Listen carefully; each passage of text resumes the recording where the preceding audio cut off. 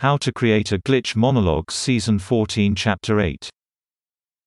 This is Season 14 of How to Create a Glitch in the Matrix Monologues Episode 8. In this episode we will be talking about the application of this theory to economic activity.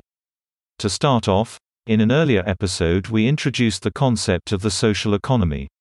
In this social economy, confidence is exchanged for attention and attention for confidence between two emotionally coupled individuals as a result of a social exchange. To summarize, confidence is acquired by the dominant due to the conditioning of the tonic's attention to her intentions. The tonic acquires confidence in his ability to perform goal-directed actions, or, in the language of the last podcast, in the facilitation of his intentions. Now, confidence is also exchanged along with reliance when people form social contracts. These contracts ensure consistent expectation matching within the social economy. In other words, people know that their expectations will be met due to the contract, which enables reliance and confidence as a result.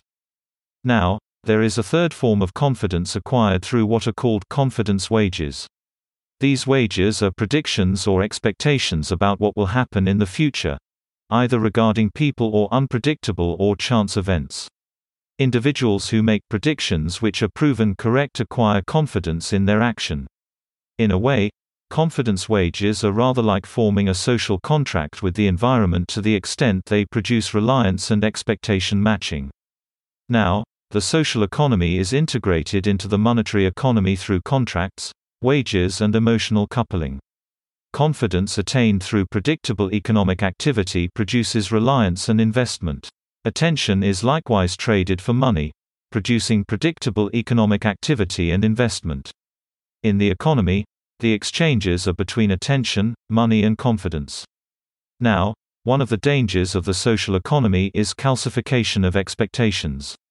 When people's economic behavior becomes too predictable, enabled by reliance and expectation matching within the social economy, it becomes stenotic.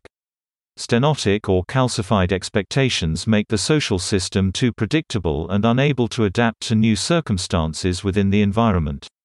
Although predictable economic activity produces investment and reliance, too predictable behavior produces stagnation and a lack of adaptation or innovation, which are the engines of economic growth. So, we can see that calcification of expectations is a problem. The question is what to do about it. It just so happens that this podcast provides a readily available solution to calcification of expectations, namely, the methodology or praxis of glitching. Let me explain. There are only two ways to affect others' expectations when they become calcified. The first is through an objective discontinuity in behavior caused by an intervening deus ex machina. What this means is some event which punctures the ordinary normality of our expectations can have an effect of limiting or reversing the calcification of our expectations as a group. The second method is through a long refractory period. Such a period must create new expectations which supersede those of the prior period. Now, you may have noticed that these two options reflect an economic reality. Namely, an abrupt change in behavior caused by monetary policy can introduce new expectations into the social system. Or, a long recession may be the only way out of this stenosis. Now, this all assumes that individually or as a group people's behavior is predictable and driven by factors outside micromanagement. But with this podcast I would like to suggest an alternative. What if we could directly alter our expectations?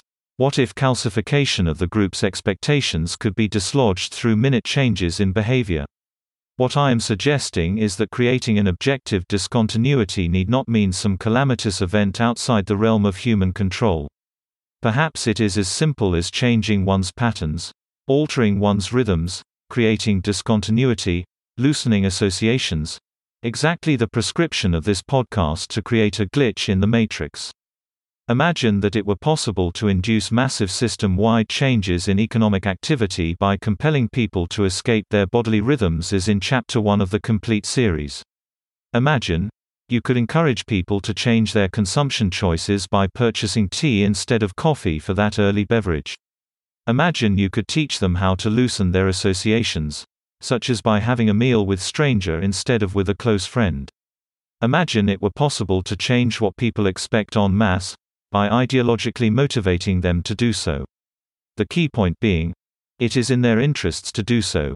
To prevent an economic calamity, to prevent a recession or depression. What I am suggesting is this. At points in economic history when people's expectations became calcified, what if these techniques were introduced into the populace? What if people were engaged with finding new patterns, new habits, new friends, new goals, new interests, new consumption choices? Maybe it's as simple as this. Maybe, just maybe, ideology could redesign our economy, to puncture the ordinary, and produce the extraordinary. That's the end of the podcast for today. If you enjoyed it, please like, comment and subscribe.